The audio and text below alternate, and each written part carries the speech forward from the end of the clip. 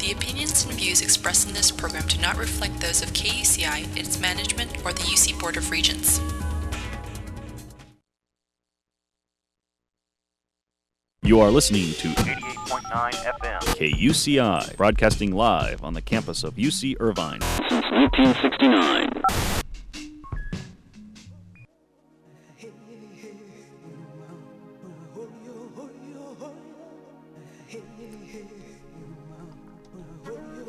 Good morning.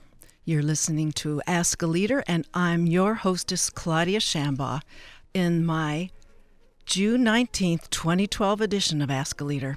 Today, it's about the media, folks. We're going to cover a very thoughtful examination of the relationship between youth learning and the digital media with UCI professor in residence and anthropologist, Dr. Mimi Ito. And the second half of the show, it's time we commemorate what soon will be the centennial for Santa Ana High School's newspaper, The Generator. We'll be talking to the editor-in-chief, Candy Rosas, and any feature writers that she's going to bring along. It's going to be a treat. We'll be back with these two illustrious guests and more after a brief interlude, so don't go away.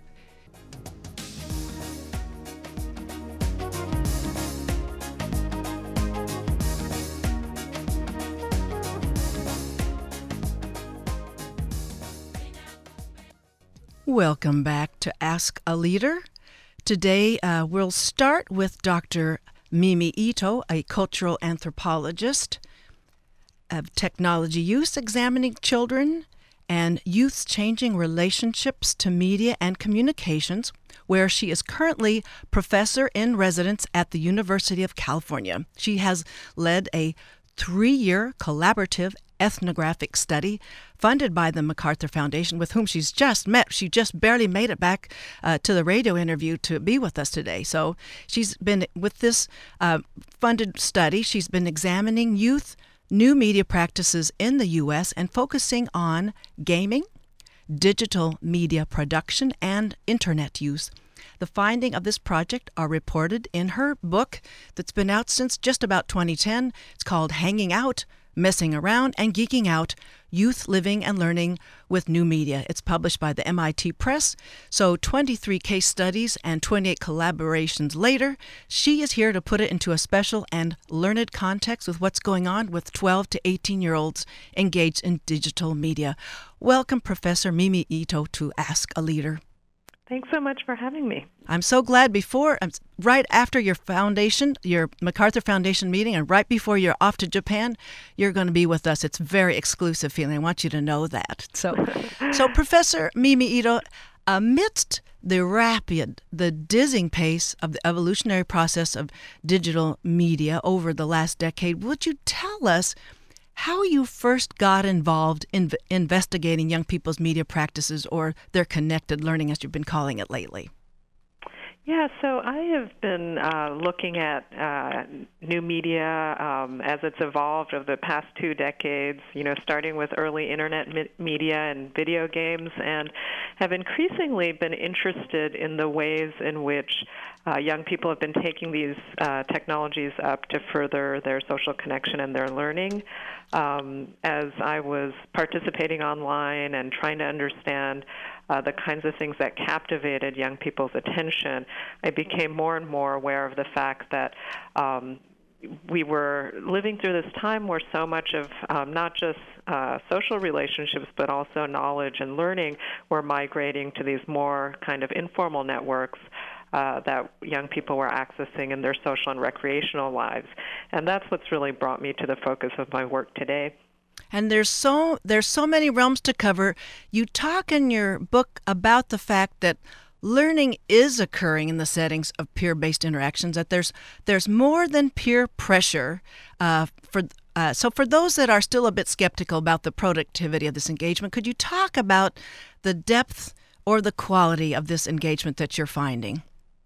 Yeah, what we found was that, as you say, there's a pretty persistent generation gap in how young people and older generations, parents and teachers in particular, view the value of online participation, where young people really see the online world as their lifeline, not just to social connection, but to knowledge and information. Yeah, it looks like oxygen and carbohydrates and everything. Right.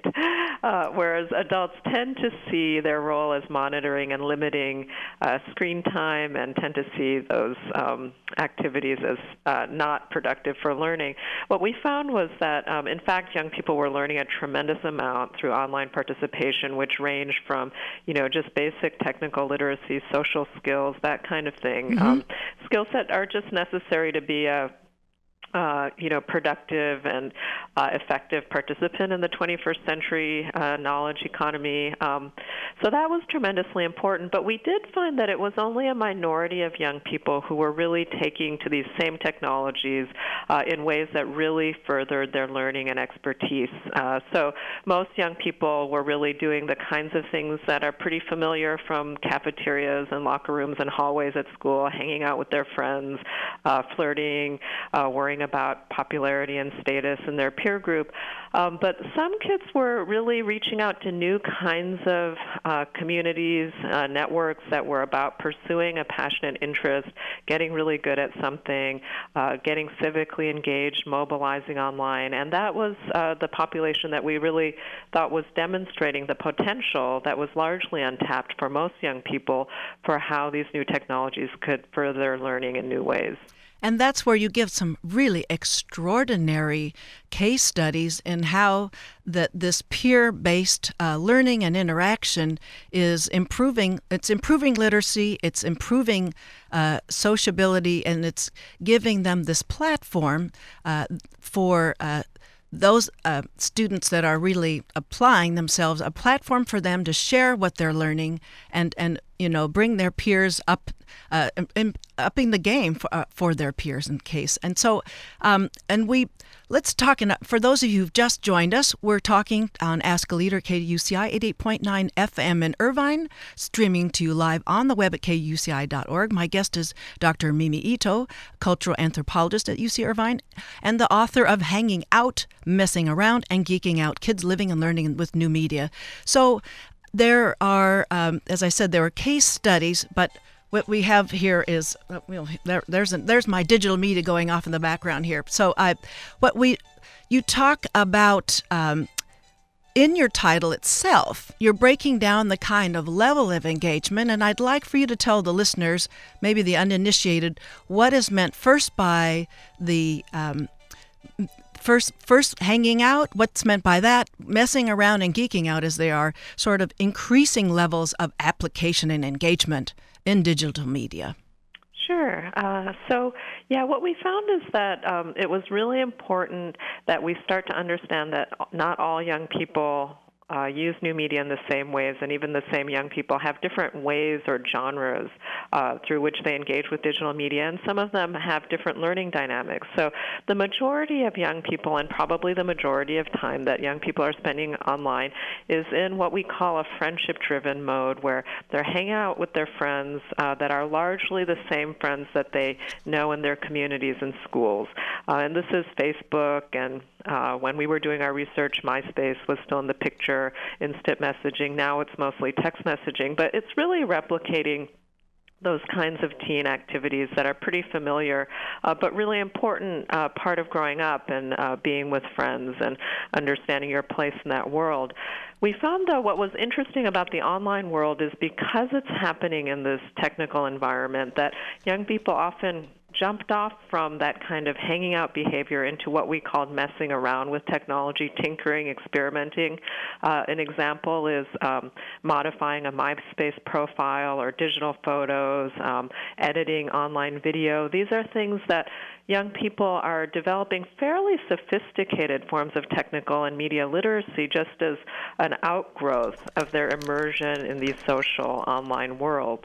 And then the last genre that we looked at, which was called geeking out, was when really kids started to immerse themselves in these online environments, communities that were really pushing and towards knowledge and expertise and focused on really developing reputation and publicity and getting good at something. So, these are the kids who might get really involved in fan fiction or some form of digital media production, might have their own YouTube channel or start a Facebook group around a cause. And for these young people, the online world opened up a whole new set of opportunities for connection and for getting feedback on their work and accessing other young people and experts in their area of passionate interest. As you mentioned, one case study is you're talking to this anime expert, and he's got panels and laptops, desktops all going on, and he's investigating this all, and he puts in 8 hours a day when he's not doing these other tasks, and in the process bringing his peers along with what's going on in the super latest developments in anime. It's an extraordinary case study, and there's many more for readers to pick up in your book. Yeah, that's right. I mean, one of the things that we really know from learning theory is the fact that the most motivating and resilient and immersive forms of learning are the kinds of learning that young people can do in a self-directed way when they have peers and a lot of social engagement and support around the learning. Yes. And that's why, something like Facebook is so engaging, because the social context drives engagement. But when that social context starts being a motivator for learning that's driven towards expertise and knowledge, it can be a huge driver for these more expert-oriented communities. So we see the Facebook is sort of where, I guess the transition is, the Facebook for the hanging out, and then there can be a sort of a transition into the messing around where the Facebook is leading to what was the homework that they missed or the instructions that they missed, or maybe, and you talk about then the random. I'm trying to think of what here in the book you talk about the random possibilities, the exploring. I can't find out where I picked that up in the text here, but that it's. Oh yes, you call it the literary. Oh my goodness, it was such a beautiful expression. I'm going to find out what we're talking here. But a literary pickup line. So I want to take care of this. So there are ways, though, in which they are able then to transition out of that more, we'll call it the more vapid kind of hanging out kind of engagement into a more more social connection, more deeper learning with taking it beyond the assignments and randomly looking up the topics. You've talked about that, how once the youth has a greater literacy with their coming to looking up topics, they can understand how the internet is anticipating where they're going to be navigating on the internet. And so the improved media literate participant is able to sort of anticipate where they're being guided, and they're getting better and better at honing in on what it is they'd like to be learning. I think that's right. What's really game-changing about online networks is that it increases the discoverability of a lot of new interests and knowledge, and it also it just lowers the barriers to access for kids who want to go deeper and have, more specialized interests that they want to pursue in a self-directed way. So, when you have online forums and Q&A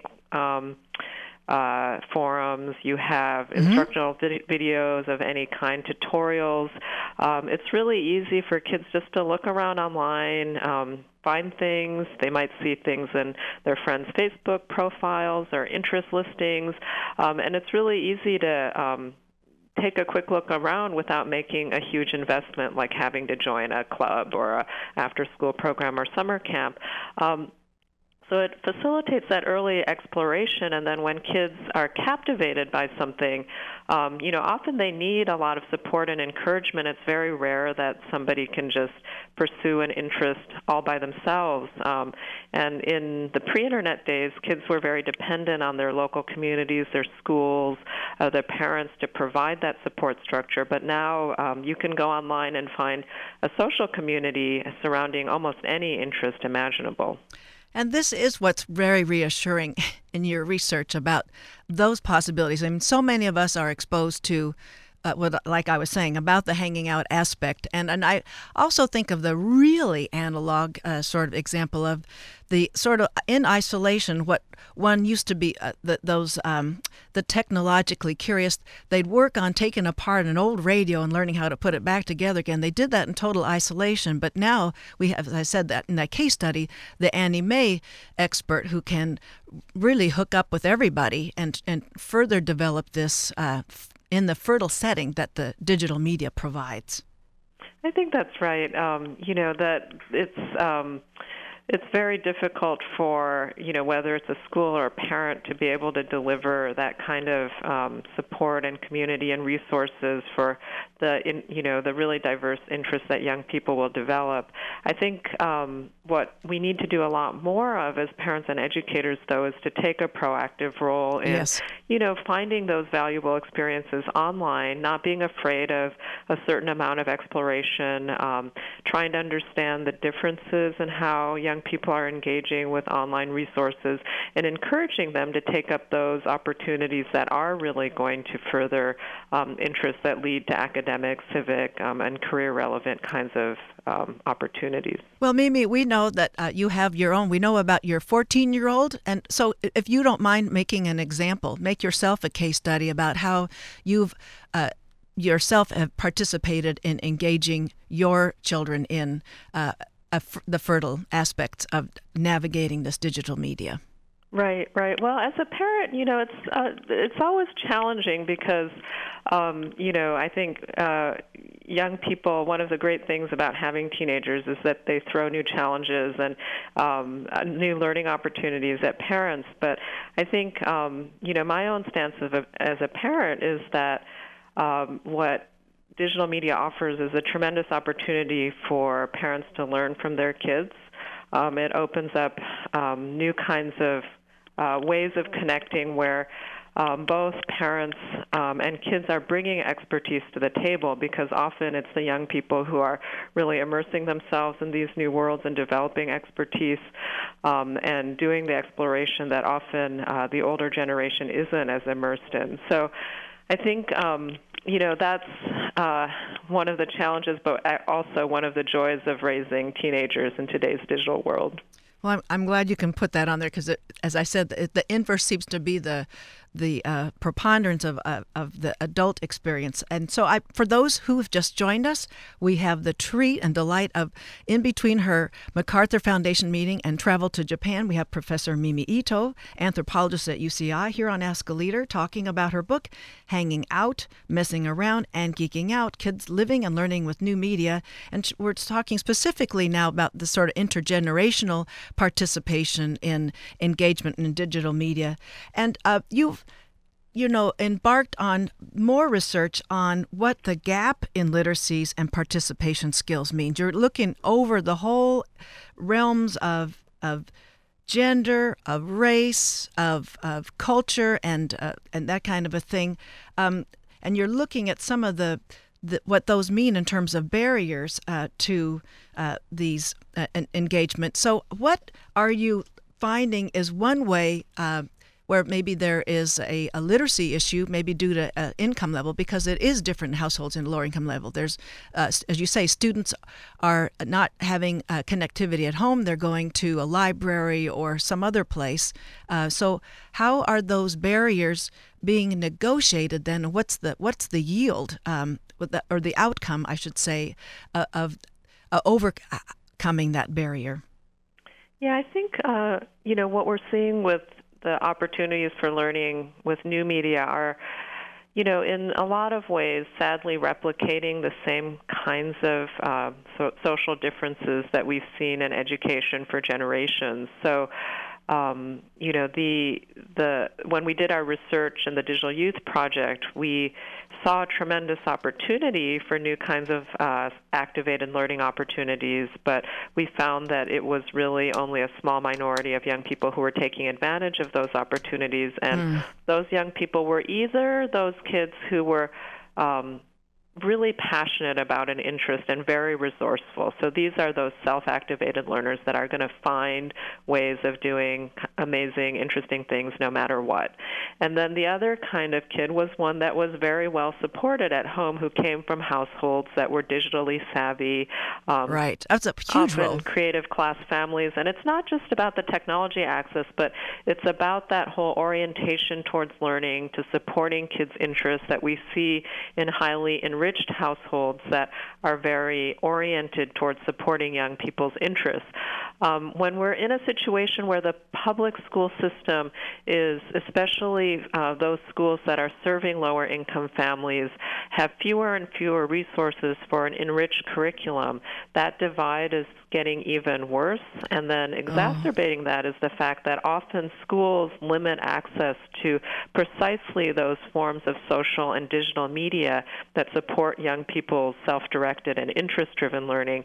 And so that orientation towards the stripped-down curriculum, a back-to-basics focus on school accountability, means that those young people who don't have that kind of enriched out-of-school curriculum at home are doubly penalized. Well, an analogy comes to mind that it's sort of a parallel to sex education, isn't it? Where the more tools you're given at home, the more you're understanding. And if you're limited to what is increasingly restricted because of concerns about liabilities in the minds of the policymakers in the public education, then there are fewer tools in terms of navigating the sexual realm, just like navigating digital media. Would that be a fair analogy?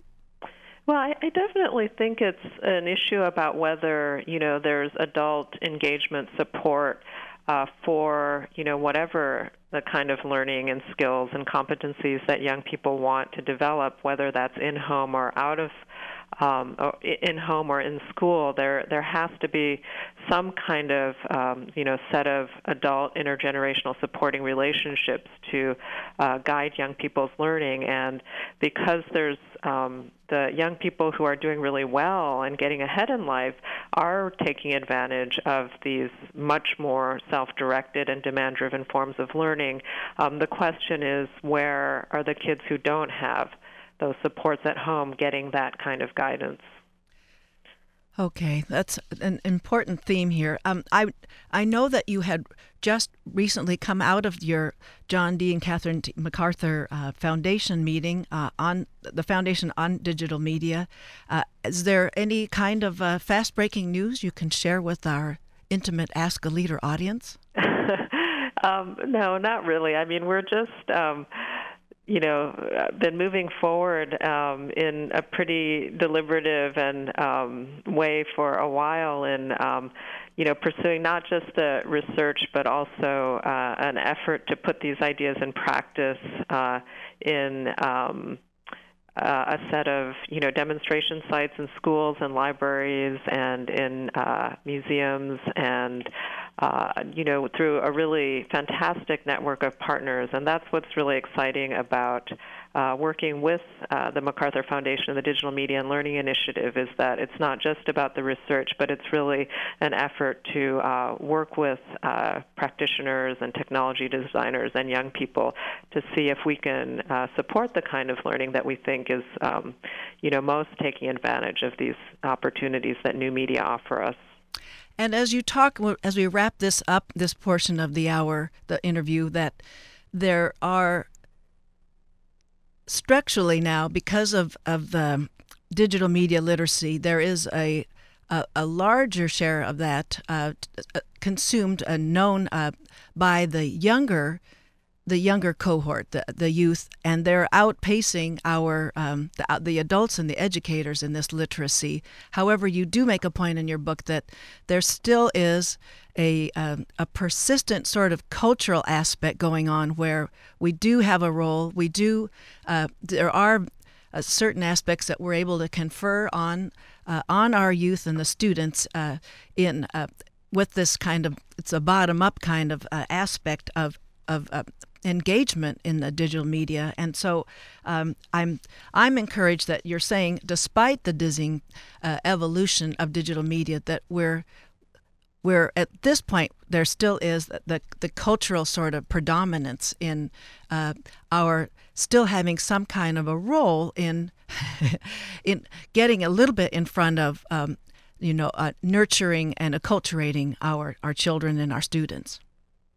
I think that's right. I think that the intergenerational connection is absolutely critical for young people and adults to be able to come together on some of these issues.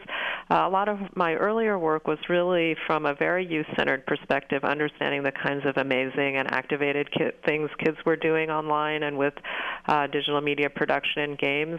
Our current work is really focused on advocating for this model of what we're calling connected learning, which is to say, how can we meet kids where they are in terms of their interests and engagements and connect that to academic subjects, to career opportunities, and civil to life. Civic and political engagement. And that's where I think our real hard work is, and also where we have the potential to really transform education. That's the theme. That's the we can leave it on. It's an essential piece of that. And you have so much out there on the media that listeners can go to hear how you've interacted with educators, librarians around not just our region, but around the country, and I imagine around the world. I haven't gotten to those yet. But and more information listeners can get by going to the web at www.itofisher.com/Mito, and I'll put that on the podcast so people can go check it out. And so just Google up Mimi Ito, and you'll find an enormous array of forums that you can follow what richness this realm is and what she's been researching, and give us hope for not a cotton candy kind of hefty serving, but there's getting to be more legumes. There's some chopped liver and more to bring our young people into a richer, developing human being from their kind of engagement in the connected learning of digital media. Mimi Ito, that's all the time that we have. I want to thank you for hanging out with us. Maybe we were messing around a little bit on Ask a Leader on this quaint and vintage medium today. Thanks so much for having me. And I'm glad. I hope you'll join us later on, before maybe your residency here at UCI concludes, and post us on newer developments, because this is a dizzying pace, as we were talking about. Thanks again for coming on the show. Yeah, thank you. We'll be back after this interview here, as I said, with Professor Mimi Ito, John D. and Catherine T. MacArthur Foundation Chair in Digital and Media Learning. And we'll be right back after a station break to hear from Santa Ana High School's Editor-in-Chief. That would be Candy Rosas. But before we do that, we're going to take this interlude here with a little apropos music. Enjoy.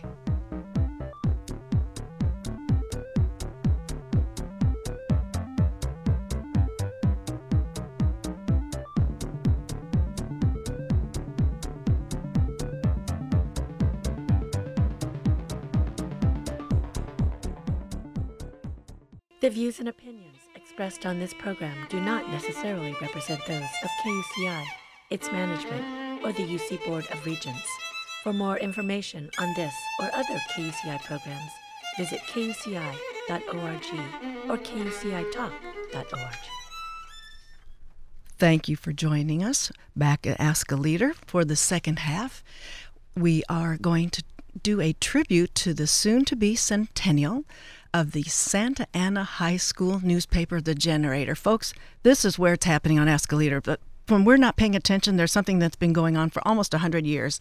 Joining me in Studio A is first the recently graduated senior and the Generator's Editor-in-Chief, Candy Rosas, and along with her are feature writers, Genesis Casas, she'll be a senior next year, and Paola Lopez, she will also be a senior. They join me, as I said, in Studio A.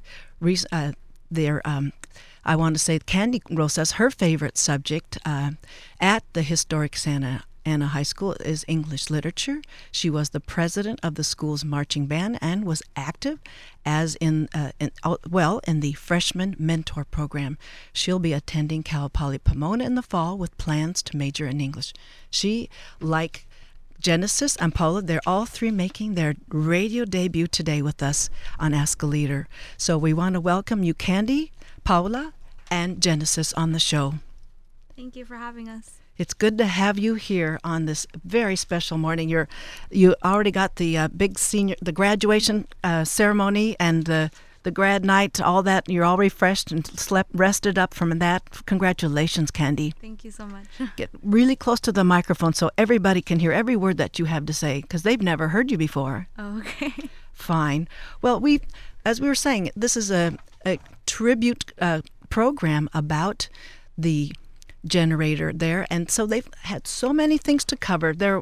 Let's talk first about the coverage of the 100 years on Walnut, since Santa Ana is the most historic high school here in Orange County. Would you like to give us some highlights about your coverage of 100 years on Walnut, Candy Rosas? Well, we had many sponsors through the car show, and they brought in many antique cars that really represented the older decades of the time, as well as our dance team. They paid special tribute to each era, so the 30s, the 40s. They did special dances as well. It's become now something much bigger than what it used to be 100 years ago. It was started, and it has grown a lot since then. We've had more programs join in with the marching band, jazz band, mariachi, dance team, and JROTC. And it has developed into something amazing that many people can come in. It's not just for the school, it is also for the community. The community can stop by, help out some of the clubs. We had the painting, the painting club. They did small designs on people's faces. They did face painting, as well as, I believe, BSU did. And what does that stand for?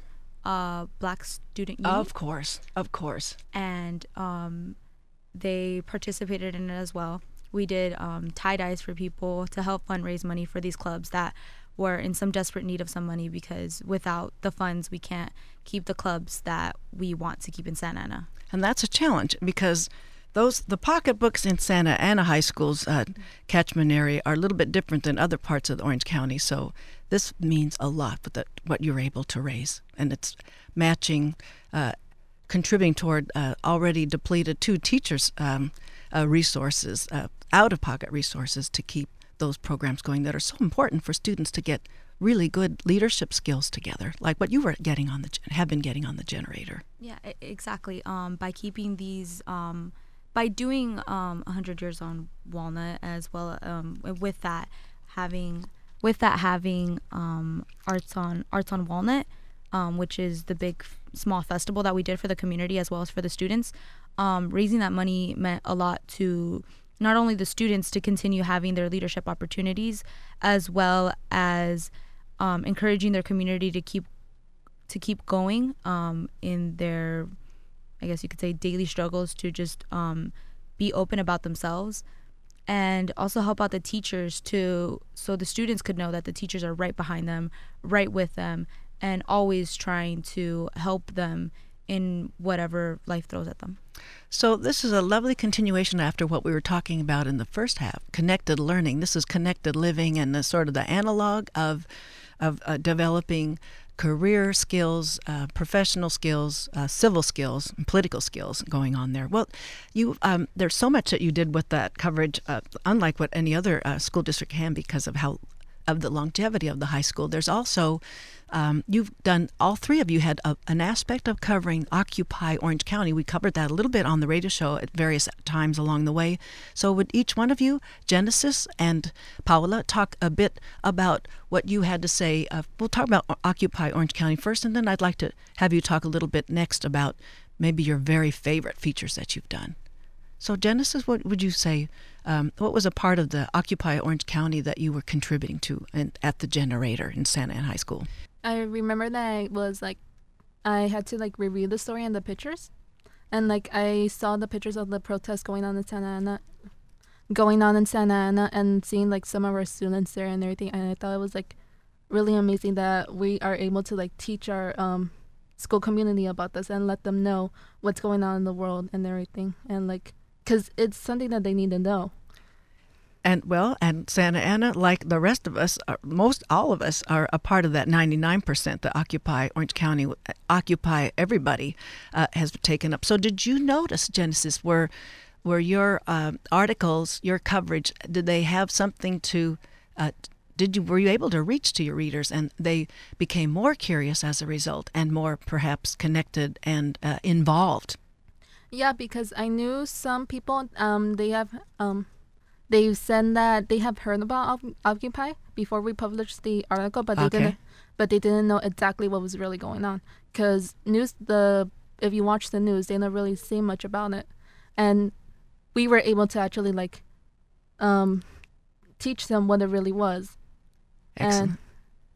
So thanks to your coverage, you were able to raise your peers' awareness about this very important political discussion going on, not just in Orange County, not just in the region or nation, but internationally. And Paola, do you think that the students were able to see their connection between their individual experience and all the way to the global in how you were covering this?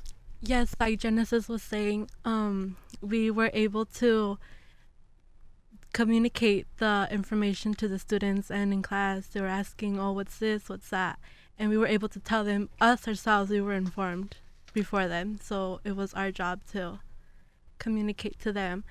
And right after that, they actually walked over there and see what was going on, and I got feedback from there. They were really interested in the movement and to contribute to it. Well, I have to tell you how proud I am of all of you for activating your own talents and giving your own time so that your peers actually could never be the same because of the exposure that you availed them in this very important movement. So I really, really applaud you, and I think you learned how it's very easy to get involved, and it's painless to get involved. It takes a little more struggle to stay involved and try to sort of pull up others along with you in your activism. But I mean, you've made a real difference, and I think you're telling us that you can feel that. For those of you who've just joined us, you're still listening to Ask a Leader here on KUCI 88.9 FM in Irvine. We are also, you can stream us live, and I hope that Candy, Paola, and Genesis friends are streaming us live if they can't get the radio. Hi there. Shout out to all you Santa Ana High School kiddos. This is their radio debut, and on Ask a Leader today, we're giving a tribute to the almost 100-year-old newspaper at Santa Ana High School, The Generator. We're talking about the features, and there was just one other feature, too, I want to mention before we go into Paola and Genesis, some of their favorite special pieces. There was the Bill Medley, the Righteous Brothers founder, his whole contribution with the recent fundraising of $23,000, which is a lot of cash here, folks, and for the Dollars for Scholars. So maybe one of you can let me know who'd like to take up covering that event and how many students you're able to activate and show them the importance of their developing their fundraising capacities to bring more resources to the school. It looks like Candy has something to say about that. Okay. Well, the auditorium that we dedicated to Bill Medley, we had dedicated to him already, but we did a rededication to him, and that was celebrated in a big way. We had a concert with him singing, as well as it was not only his spotlight, but as well some of our other groups performed in it as well. So to not just have a big star power, but also have the community join in. Tickets were about, I believe, $20 to enjoy the show, and we had jazz band helping out, doing ushering. We had mariachi helping out with ticket sales, and it was really a big school fundraiser for all of our students to receive some amount of money. And the through the Dollars for Scholars, we raised a lot of money, and at senior awards night, that money was distributed out to some of our students for dance, for journalism as well, for any visual performing arts program that we know that Bill Medley is so engaged upon. And so through that program, we raised a lot of money and were able to give out a lot of scholarships that were really needed for our students to keep going into higher education, because we're in a low income base place. We don't have all the resources that we would like to have in order to continue this higher education that we know we desperately need in order to succeed. And through the performance that Bill Medley gave, he really helped out a lot of our students that needed just that extra bit of money for that one textbook or for that one resource that they needed, just that little push to help us, and for us to know that he really does care about the school, that he always gives back. And I not to interrupt and talk over Candy, but Bill Medley, the reason we bring him up is because he is alumni from Santa Ana. Did he tell you how many years ago? No, he did not. It's probably at least 35 years, if not 40 years ago, I'm thinking. But anyway, that's why we bring him up at all, folks. Not for the money, but for his connection, which is really important. So I don't know if Paula or Genesis would like to talk about a feature that most intrigued you, drew you to this journalistic career here at the Generator at Santa Ana High School. This is Paula. I had a article that we did every issue. It was the Saints Say, where we asked couple saints the same question, and what intrigued me was their different answers, how everybody has a different opinion about the same thing, and everybody's different, everybody has a different personality. Let's hear some questions asked those saints. Which is the mascot at Santa Ana. Yes, this last one we asked, should saints go to prom with or without a date? All right. Yeah. Into the social realm. So what did they? What was the range of answers? Some people said that they said it was better to go alone because you didn't have to spend the money. Some answers that I liked was they didn't have to wait for their prom date to get ready. And the pictures, they didn't like pictures. Or somebody else said that it was better to go with the date because they didn't want to stand like a loner at the refreshments table. So that's a range. Oh, I do like that. And so maybe some people would maybe do things differently because of your journalistic contribution about how one can negotiate that kind of social realm on their own terms and feel just terrific about it with that kind of validation you provided fellow readers. So, Genesis, do you have a feature that you would like to tell us about at the Generator that we're commemorating today? My favorite article was probably the 100 Years on Walnut. Yes. Because you were able to go out and see all the talent that we have at the school, all the art and the paintings and everything that they were amazing. And your book also did this project where they have pictures of photos from your books from all the way back to the 40s or 30s, and it was really cool to see how through each era we changed. Oh yes, I was going to ask. They probably look a little bit different. Yeah. Yes. Although it was also really cool to see maybe some of the same styles are coming back or are in right now. I don't know. I saw that the skinny jeans were a trend back then, and now they're back.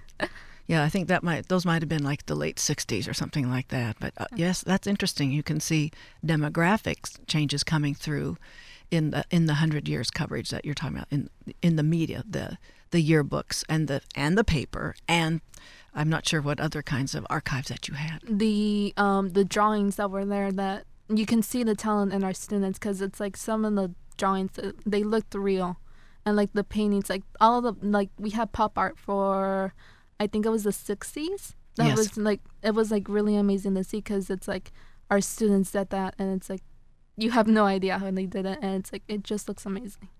Now, we're going to want to know at another time when you could come on Ask a Leader. We'll ask in some depth where we can follow those events. And I'd like for the next time there's a large fundraiser for the seniors that are here in the studio, that you let us know in advance so we can interview you about upcoming events so we can give you some media support to drum up more attendance and that kind of a thing.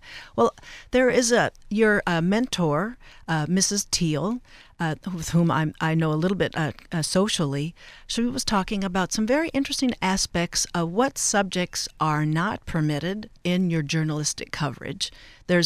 Although these subjects are alive, and I won't say but alive and looming over your everyday lives. There's teenage pregnancy issues, and there are some kinds of altercations that some gang-related things going on there. So you have to be very circumspect about exactly how you would cover that. I want you, the three of you, to talk about the day in the life of the teenage mother. I guess you were able to cover an article about how a teenage mother logged in her 24 hours of what it was like, her experience as a mother. Did any of the three of you contribute to that? Candy?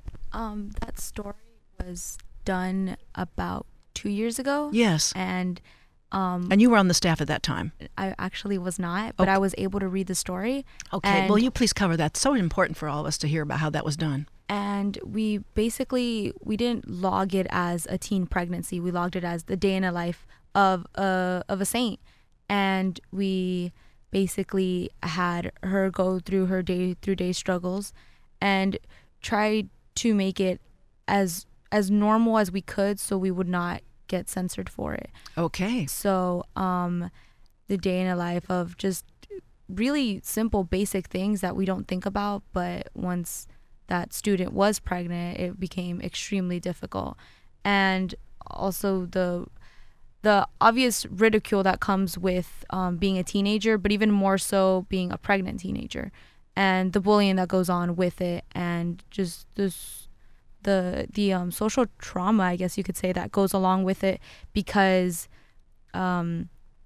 we tend, at school we have a lot of, not a lot, but there are some teenagers that are pregnant, and we see it as not a norm, but we are used to it, and so we want to change that and bring awareness to that. Through that article, and through that article I learned that it was really hard to be a teenage mother, for the simple aspect of wanting to enjoy your life as a teenager and wanting to be more active and not being able to, and having those people that were once so your best friends and whatnot, and just simply turn on you because of something so simple, I guess you could say.